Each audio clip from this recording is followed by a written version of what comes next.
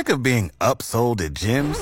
My guy, you're currently a base member? For $90 more, I can upgrade you to our Shred membership. For $130 more, you'll be a Swole member. And for just $300 more, you'll reach Sweat Platinum. At Planet Fitness, you'll get energy without the upsell. Never pushy, always free fitness training and equipment for every workout. It's fitness that fits your budget. Join Planet Fitness for just $1 down and $10 a month. Cancel anytime. Deal ends Friday, May 10th. See Home Club for details. Well, if you've been listening very long, you know, don't dial right this minute. We save approximately the last 30 minutes of the show for more phone calls. And, of course, we do this again tomorrow morning from 8 until 11. But right now, we get to visit with the Dirt Doctor. And good morning, Howard. Good morning. How's everybody? Wet again? Wet and cold this morning. Man, it's chilly out there, but it's we got a good rain out of it. I got a little over, in fact, if you take all of the 3-day total, a little over 1.5 inches, and that's just a good rain without being too much.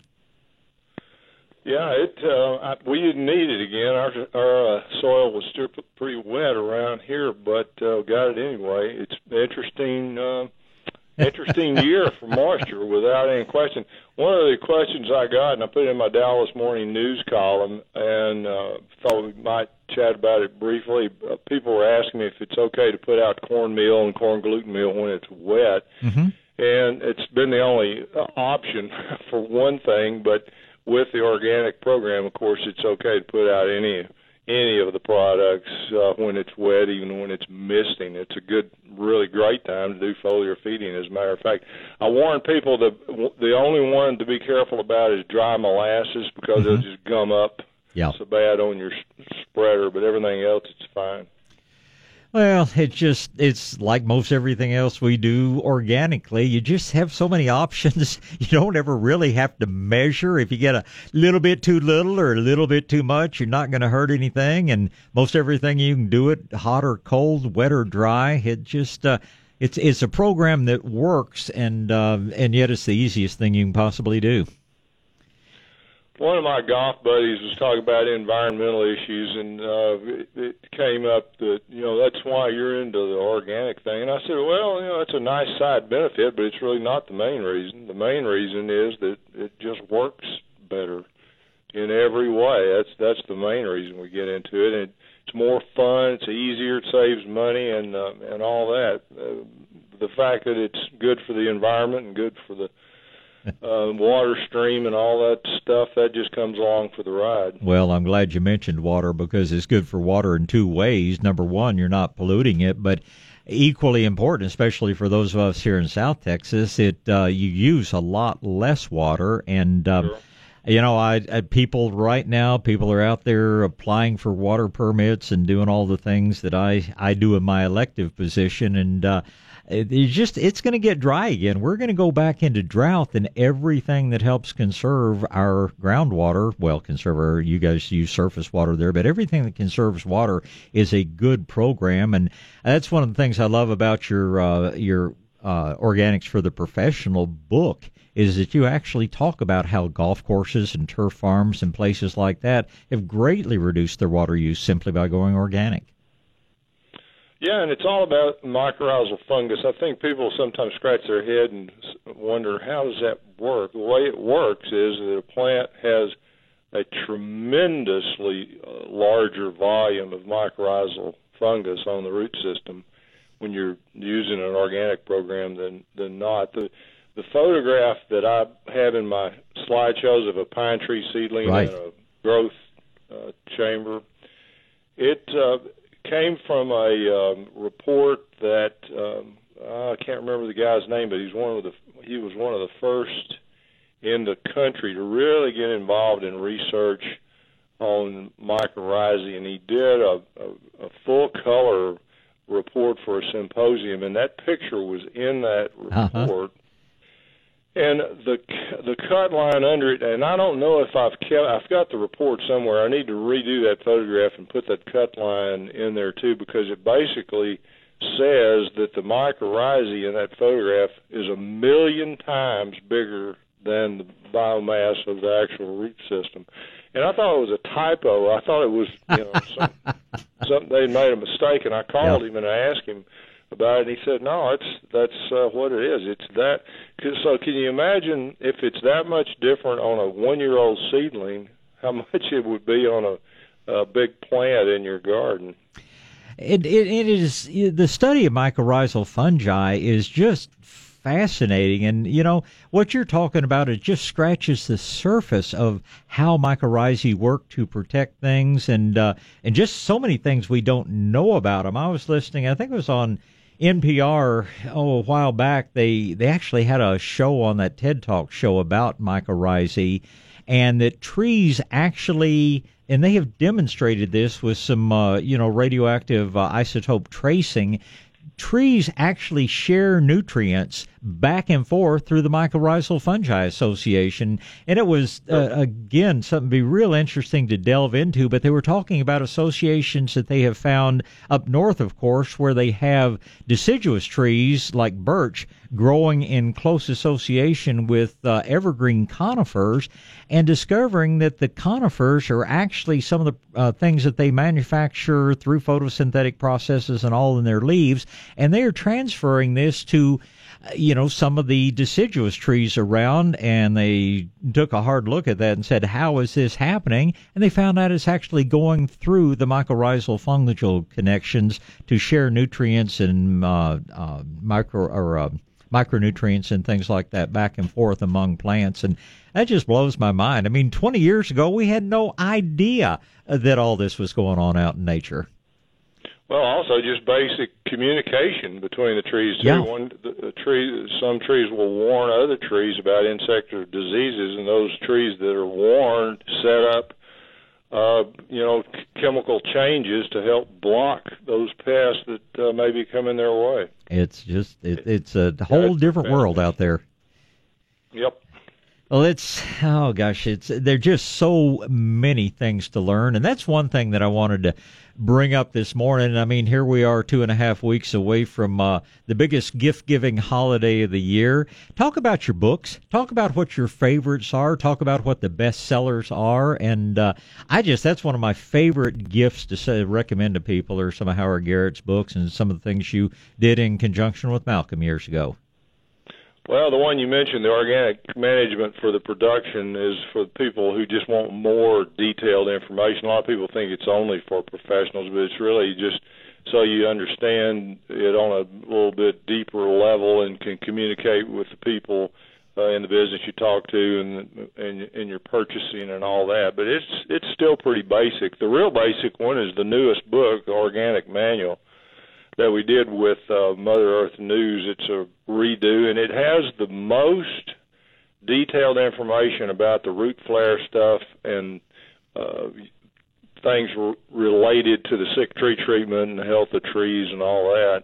Organic lawn care is exactly what it says. The Texas bug, and it's non-regionalized. It covers cool season grasses for people up north as well as all the warm season stuff that we deal with. Texas Bug Book, Malcolm and I did, of course. Probably still one of the leaders in sales. The one that's not a leader in sales that should be, that's one of my favorites, is the Herbs for Texas book. A lot of people think that I guess that's just for little old ladies with a herb garden to make sachets or something. It's always fascinated me. But it's deep. It's a big book, and it covers culinary and medicinal herbs as well as edible landscaping and all that. Texas Gardening's the big book. It's kind of a compilation of all my books, and if you don't like it, it makes a great doorstop. The Texas Vegetable book is what it says. Malcolm and I did that one together. Texas Trees is the book I did. That goes into the most detail on each tree, probably. Yeah, I guess it still is in that category. And then Plants for Texas is one where all the plants are listed alphabetically, both botanically and by common name. So it's a real good reference when we get a lot of feedback on it. People like using it. And then the Plants for Houston and the Gulf Coast might be interesting for people to look at there in your area. And, of course, you have people listening all over, including down in that area. But those are the main ones. There's some other books that are still out there if you work at finding them, but those are the ones that are easiest to find. Well, I've been one of your fans long before I knew you, because Plants of the Metroplex, that was my first Bible when it came to plants that would grow both in San Antonio and in the Metroplex area. So, and of course we keep a lot of them on the shelf, but people are listening from, as you say, all over the place, and you guys are actually offering these things through DirtDoctor.com these days, aren't you? Yeah, it's for raising money for the for TORC, the Texas Organic Research Center, and you buy at a certain level, $50 you get membership in the Organic Club of America. You buy at $75 you get not only the membership but seed from your garden and my garden, and that's kind of cool too. You know, organic seed. We're offering something new also. By the way, before I go to that, Plants of the Metroplex is not listed on our website. I need to get that fixed because it's still very much available. Very good. We've got my art on there, too, and we'll probably need to change the title because it's down below the books on the book page, and may fool people a little bit. The Fall Colors painting that I did, it's actually pencil and pastel I did some years ago. We've got a few signed copies of it left for people, and then I've started a whole new series called Forest Breeze, and it happened because I was going to make prints of it and sell the prints, but we couldn't figure out how to make prints of it. It's done on Mylar. Oh, really? And you can't shoot it. You can't. The camera shows up in the photograph, and a scanner. We're still playing with. I got about 3 different companies looking at how we can scan it or photograph it and make copies. But in the meantime, I decided that I would make originals available to people. We got a real good price on them, I think, for Howard Garrett original, Dirt Doctor original. It's called Forest Breeze. And they're going to be on Mylar, and I'm also playing with a vinyl-coated paper that's not quite as shiny. And we're going to sell originals from it, but we'll also maybe be able to do prints. So for people that don't have $185 is what the originals are going to cost, or do cost. They're on the website now. But we might be able to have some prints after the first of the year, hopefully. Now, are any of these things are any of these things going to be weatherproof? We're seeing more of that at some of the gift markets where they've got some processes they do now, where mainly for a shady area, but they've got some materials out there that they're doing prints with that are made for use in the garden, not just inside. We haven't yet, but that's kind of the next step. I've been experimenting with all kinds of media. I'm doing some big paintings, and we'll put those on the website at some point, but we probably won't sell any of them until we actually have an art show, because some of them are 4x8, pretty big, and we're doing it on the press board I used to call Masonite, but it's now sold as Euro board and fiber board and different things, and it has a slick side on one side, and a textured side on the other side, and we're experimenting with that, and we're also doing some stuff on glass and on mirrors. That's also tricky, I have found out. I had these great ideas about doing a lot of art on glass, but it really presents some problems. Kind of like gardening. It's not always as easy as it looks. Yeah. My favorite ones, and we may have some of them available for sale in original and print form pretty soon too, have been done on wood. And my favorite so far is just white pine. You get a good quality white pine, it really holds the paint colors very, very well. I've been kind of impressed with that. But we'll do some stuff for outside. I just hadn't gotten around doing that yet. You're not busy enough as is, so you got to stay even busier. Well, I don't know how you do everything you do, Howard. It's you do so much for all of us, and can't wait to see some of your new art. I really look forward to that. We've got photographs of all I've done so far on the website now. It's there. It'll be listed there on the right-hand side on the home page. And I've done a couple of stone and river rock pieces, and I've been working on one wood sculpture for about 30 years. I finally got back, pulled it back out, and figured out how to set up a vise so I could hold it to do what I want to do on it. And it's going to be called, I think, Cherry Sponge. And when you see it, you'll see why I've named it that. It's a beautiful piece of cherry that I'm working on. Well, don't leave anything down at ground level, or you may get a little help from a couple of four-legged friends that I know that might think they could add a few things to it. Well, we've actually got a design studio set up now at my office, so they're not there and can't easily get into it now. But that's a good tip. we could have some Tater and Nelly art out there too. With that's a whole other topic, though.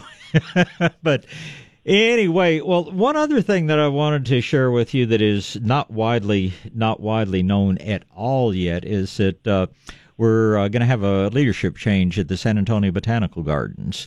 And, really? the director has decided that it's time to retire.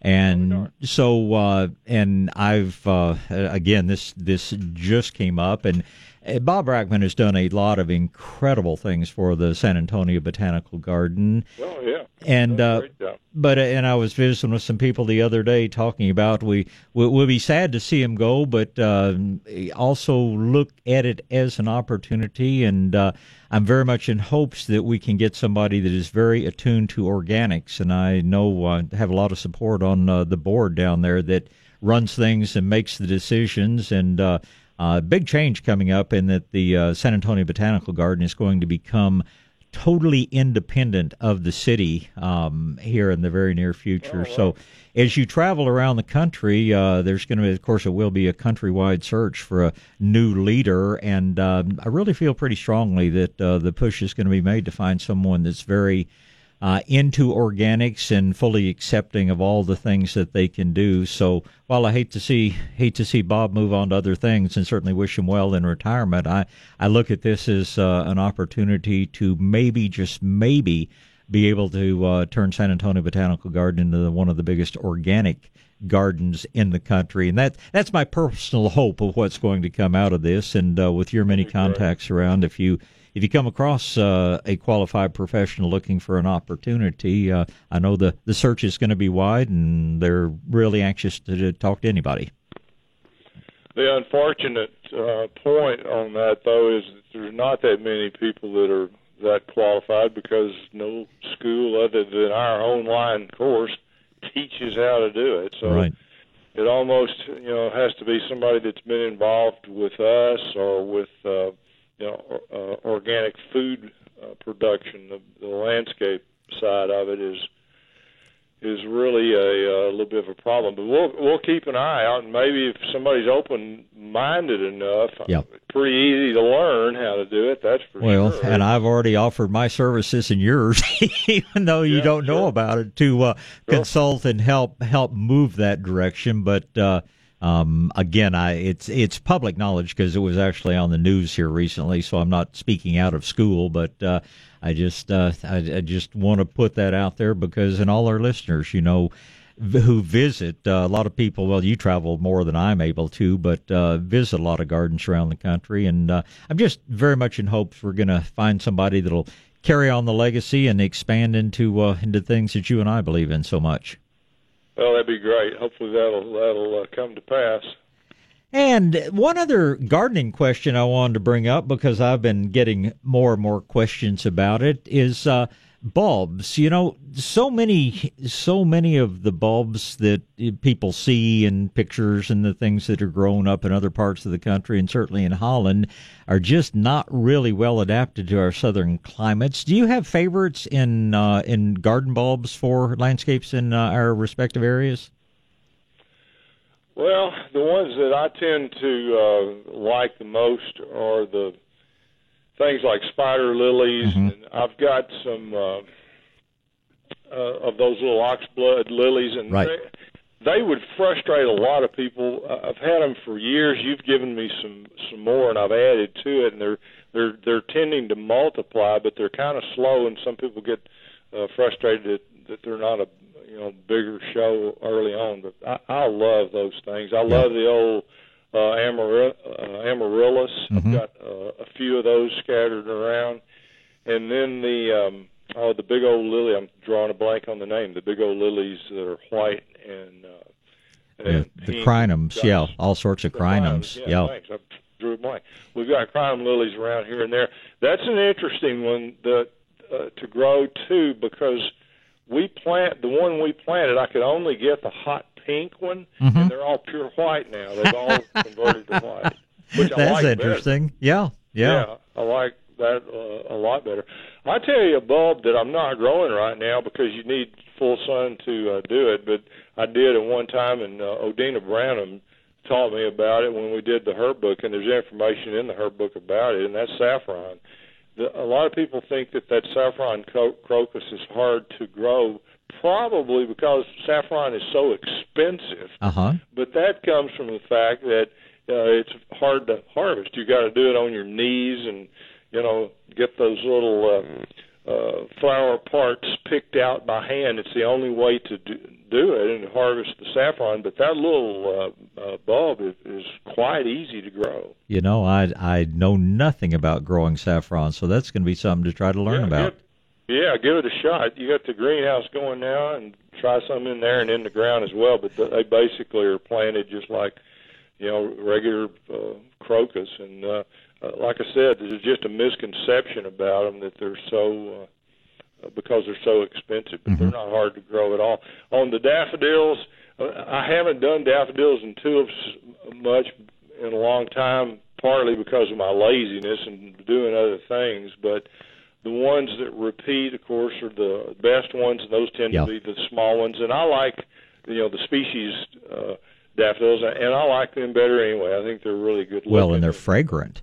Oh, I love the fragrance of those things. And now, when you say spider, inside the paper whites, I love the fragrance of those things inside, and they're so easy to force indoors. They're kind of overused, I guess, but still, I love them. Have you seen the article that's? I might have. Oh gosh, I don't remember where it came out, but that people when they're growing things in water, when they're forcing in water, they're actually adding gin or some sort of ethanol, drinking alcohol, so to speak, and somehow the stems seem to stay much more upright, don't flop over nearly as much, and there are 2 or 3 different theories as to why it works, but it's something real interesting, and apparently people are doing it successfully. I guess you probably have to Google and look to see exactly how much and all, but that's one thing on paper whites. The other thing you mentioned, spider lilies. Are you meaning lycoris by that? Because some people think of some of the crinums as spider lilies, but I love lycoris. That's one of my favorite bulbs too. Yeah, I think it's just a nice surprise every year when it shows up, and it's a good one. It's a good one to grow. Oh, very good. The one that I have not tried, and Roberta's aunt had them in her yard, was the snowdrops, I think leucojum. And that's something that I honestly did not realize would do well here, and I just haven't been able to find the bulbs recently. Have you ever grown those? Yeah, I've got some in the back, as a matter of fact, and they do pretty well. They're pretty carefree as well. I can't even remember planting them, to tell you the truth. But, yeah, they're hanging in there very well, so that's a good one as well. Very good. Well, I wondered what your experiences were. So many people don't care for bulbs because their showy period is very brief, but if you have a big enough garden, I guess if you have a little garden, you want something that's that's a little longer lasting, but I love having them just naturalized around the yard in places because, like you say, some of them come up at the times you least expect, and the things like the lycoris that come up with the blooms before you even see the foliage, and it's just such a pleasant surprise. All of a sudden, look up and see a big batch of red color, yellow color out there where you may even have forgotten. I had a couple of Labradors a couple of years ago that helped me with planting bulbs and actually dug some of them up and replanted in their own areas that they thought they would look nicer, and I just smiled thinking about that when all of a sudden a naturalizing narcissus, which is what they help me with most, but when they pop up somewhere in the garden, I always think back to Maggie and Molly and when they were helping me plant bulbs one year. By the way, speaking of planting and things coming up, did you plant those buckeyes that I sent you? I have. They have not sprouted yet. They looked like they had roots going, but I'm going to put them on propagating mats. I got power to the greenhouse 2 days ago. That's okay, good. So I can plug in my propagating mats now. So yeah, they went into the soil, but sometime back. I was going to tell you, mine already had some sprouts. Some of them already had the top sprouts coming out, and I countersunk them. I left a little bit of the bulb showing, and it may have been a mistake on that specific seed, because the one that I've got deeper in the soil, 2 of them, that you can't see the top of the seed, they're sprouted. They're already coming up. The ones where I left part of the big old buckeye showing, they're going much slower. So that may be one case where countersinking them is not the best thing to do. It also may be that when you countersink it and you could still see the seed, like an oak acorn or something like that, you may need to water a little bit more and be a little more careful. So sinking it all the way underground may be better for lazy gardeners like me. Well, I if I don't know otherwise, on bigger seed like that, I kind of follow the same rule I do with bulbs. People always ask me how deep to plant bulbs, and I tell them however tall the bulb is, that's about how much soil you should have over the top of it, because, you read these northern guides and they tell you plant them 14 inches deep because of the frost line and all, and that's simply, they'll never come up if you do that. But my rule of thumb on most things is just if that bulb's an inch tall, plant it an inch underground. So that's about what I did with those buckeye seeds. So hope once I get them on the mat, they'll be up and showing some top pretty soon. Well, I really agree with that, too. I just had it stuck in my mind about how well acorns germinate when you countersink them, and so I thought I'd try it on that. But I think we'll go back to covering them up completely and deeper in the soil. Well, everybody get out there and go to the garden centers and get some good gifts for people from the garden centers. I think people forget that places like Shades Green are a great place to do some holiday shopping and work in the garden as soon as it's dry enough. Don't be working out there when it's sopping wet.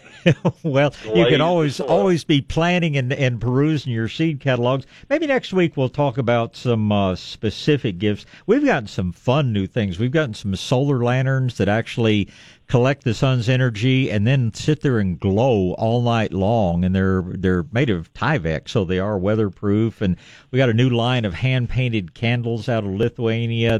There's some really good things, and so maybe next week you put some thought into it, and I will too, and we'll come up. We talked about books today, but we'll come up with some other great gift ideas.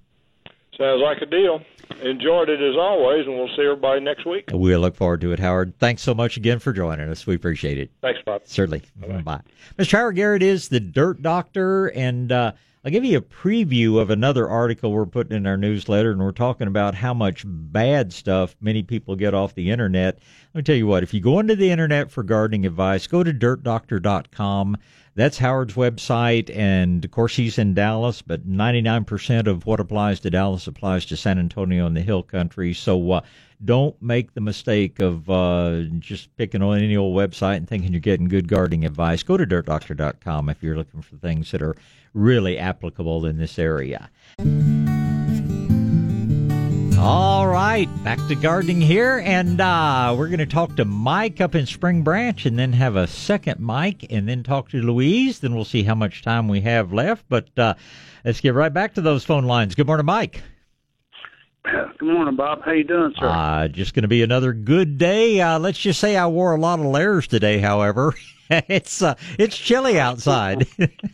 Yes, sir. I unfortunately hadn't been able to get outside yet. I've got temporarily 3-year-old twin girls under my feet, and I just wanted to put this bug in your ear, Bob, and in case I can't listen to it well tomorrow. Tomorrow morning at 8:30, I believe it's on Channel 20 on Fox. 29. I believe it's. I'm assuming Cheryl Atkinson, that Full Measure. She's going to address the Monsanto deal. Oh, really? And okay. Yeah. Keep in mind, Bob, I got temporarily these 3-year-old twins under my feet, and I was trying to get them lunch ready, and just heard it just overheard, a part of it, but I did hear that it was going to be on. And I looked on the guide, and, I'm assuming, because, sometimes they'll advertise Sure. one thing and it comes on another channel. But from what I did hear, out of one ear and, and one eye and then, one eye and ear on them, they're going to be addressing the Monsanto deal. And something to the effect, Bob, I wasn't able to catch the whole thing. Something that they were covering up, which is no surprise to any of us. Oh, yeah. So if any of your listeners out there that will be able to listen to it or watch it better, than I will tomorrow, because I've got these girls until Wednesday. Well, it's just your little pleasure and your little work. Yeah, I'll have to see if I can find somebody to record it. I, of course, will be on the air at 8:30 tomorrow morning. But right, exactly. I know, and I'll have you on, and I may have that on as well.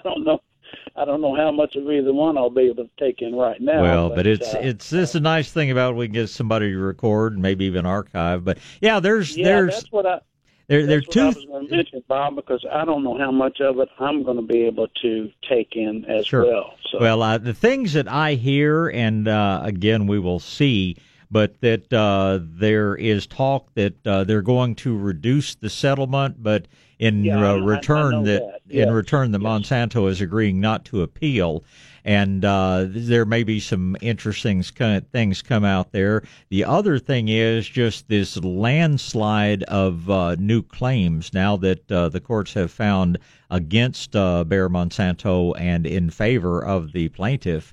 There are a lot of other people that feel that they have been affected by their health has been affected by, and there's just a huge number of new things that are going to be going into the courts. So there's a lot of things going to happen. So maybe that's what they're going to talk about, and I'll sure looking forward to getting somebody to record that so we can take a look and hear for ourselves. Yeah, and you and I both know, Bob, that there's many things that are going to stay under their deal that you'll be aware of it more than me, but and out of my half ear, Bob, it had something to do with maybe something on maybe something on the labeling or something to that effect. I just was not able to. Well, we'll just watch it, and we'll watch it and see, and we'll discuss it sometime too, Mike. And good luck with your young minds that you get to influence there, and I know you'll keep them safe from all the Roundup residues as best you can. And until I talk to you again, y'all have a wonderful holiday season. We've got the two best upcoming organic gardener sure you ever see. I look forward to the future. I'm going to let you go here and talk to the other Mike. Good morning, sir. Good morning, Bob. Good morning. I was by your shop there the other day, your business, and picked up a whole bunch of goodies here for my trees and my very good. grass and so forth. And that particular product that supposedly brings back things to life that, Super Thrive? Super Thrive, yes. Right. I was going to ask you, I did the thing according to the directions on the bottle and everything, but then I got to thinking, since I'm not completely sure about it, according to the instructions, not to do it as often or not very often. But I don't think there's ever going to be an issue. I'm not even sure why they do it. They put a minuscule amount of synthetic rooting hormone, either indolacetic or indolbutyric acid in there, and that keeps it from being labeled organic. So unfortunately, it's not a truly organic product, but I don't know of anything in there that overusing would hurt other than your bank account, because this stuff's moderately expensive. But I don't. Just a tad. Yeah, but you only use literally drops of it, and I'm afraid I don't measure. I just, put a little slurp of it in a watering can. But I truly have seen things that I thought were dead, had it bring back to life. I know my business partner uses it to water things in whenever she's planning out bedding plants and things like that, and it just really, really does get things off to a good start. I don't fully know the story of it, but I've learned more about it. Old Dr. Thompson that invented it was 100 years old before he passed away, and I swore that he must be drinking it because I saw the man a few times through my career in gardening. But it is an amazing product, and apparently it was originally developed back, or the government contracted with him to come up with something that would greatly speed up the growth of plants that they could use as camouflage back when we were still worried about invasions and things in World War II. So lots of interesting things behind it, but it is a most unusual product, but it really helps some places where nothing else seems to. The instructions said like a teaspoon to a gallon. Boy, that's a lot. They've either diluted it down a lot. I would, again, a capful per gallon is plenty. And their original thing, they said, a drop per gallon. So either they've given a more dilute form, but again, it's basically auxins and vitamins and things like that. Yeah. And other than hurting your bank account, I don't think you're ever going to run into any toxicity issues. Well, I put it down last week into the roots. And so my question was going to be, but you already sort of answered it, was, I was thinking of maybe putting it into my sprayer and spray it directly onto the leaves. I've done both ways. That would help it a little faster or better. Well, and that's what we do to plants that have lost a lot of their root system, is they don't have roots to take things up. We'll go ahead and put it on as a foliar feed. Okay. And that's one of its great claims to fame, is it really does seem to support root growth. And but if you don't have any roots to take it up, I think foliar feeding is very efficient, very effective with it. Sounds great. Thanks again, Bob. You're just bank of information here. Just love what I do, Mike, and I've spent a lot of years making my share of mistakes. So as I always say, I'm out to help people avoid all the mistakes I've made. But there's just so much fascinating stuff, both from a scientific and cultural and historic perspective. You and I enjoy a great hobby in this gardening business. So you guys get out and have a good weekend. We'll talk again. Thank you, sir. One more thing. I don't hear from you. Merry Christmas. And to you as well. Did you get good rains in South Texas out of this system? It's still raining this morning down here, and it's just incredible. I love it. It should be a beautiful year for wildflowers. Oh, yes. We'll look forward to it. Well, y'all have the best of the holiday season. It's always good to hear from you, Mike. Thank you. All right. Bye-bye. Bye.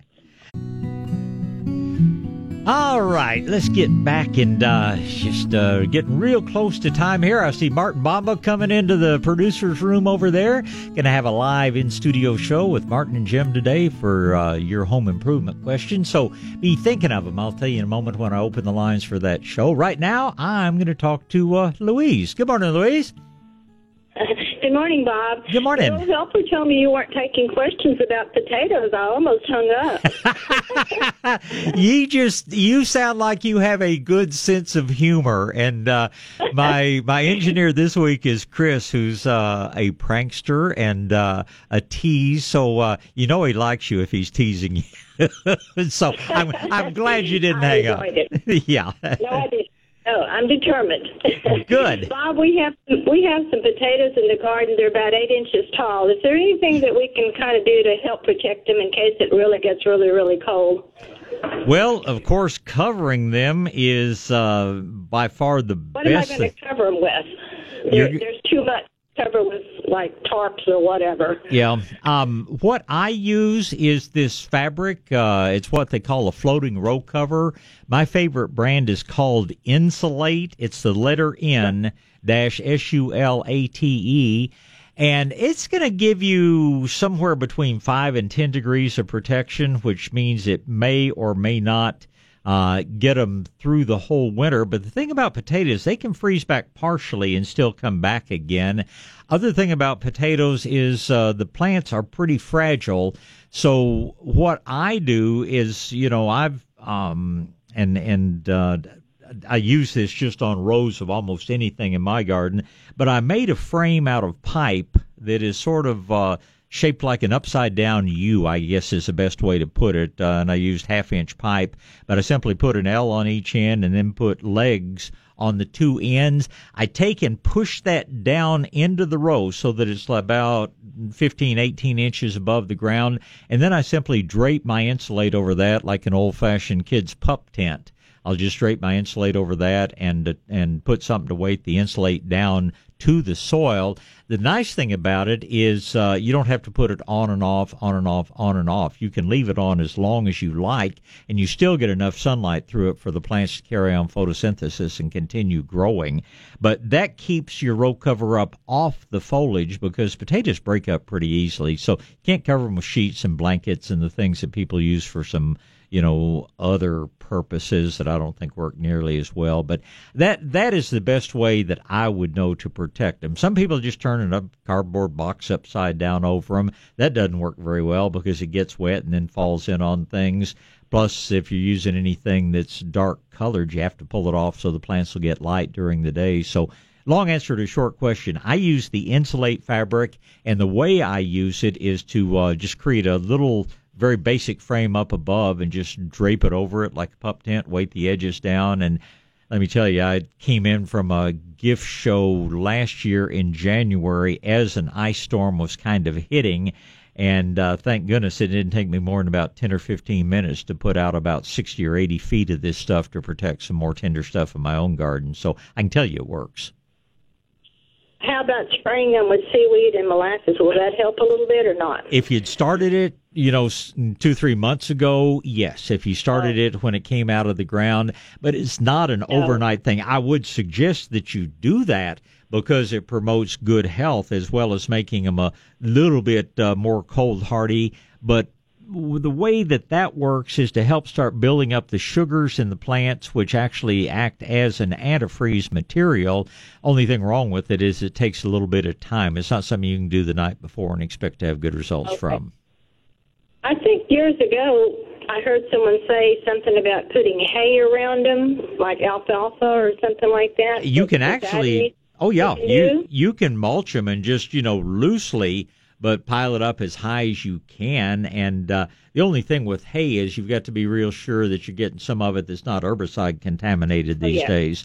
But hay as a mulch, that way even if the top freezes back, the lower portions of the stem will do just fine. I'd be prepared to plant some more in February anyway, but to protect what you already have up and growing, those are all great ideas, Lise. Do you know to what degree they can go before they really do freeze and stop growing? Well, they'll freeze if we get a heavy frost. It doesn't even have to get to freezing. But anytime you've got ice crystals on the foliage, but they will get damaged at 30 to 32 degrees. I thought someone said they still keep growing underneath even though the plants at the top are frozen. Is that true? Do you know? Yes and no to some extent. The roots may stay active, but remember they can't do too much growing without that little photosynthetic factory. Thing about potatoes is they can freeze back once or twice and they'll come out just from the energy stored in the potato. But this is awfully early to be putting potatoes in the ground. So good luck with it. Let me know how it works out. Well, thank you so much. Thank you for your knowledge that you share with us. Merry Christmas and have a blessed New Year. And to your family as well. And we'll talk again soon.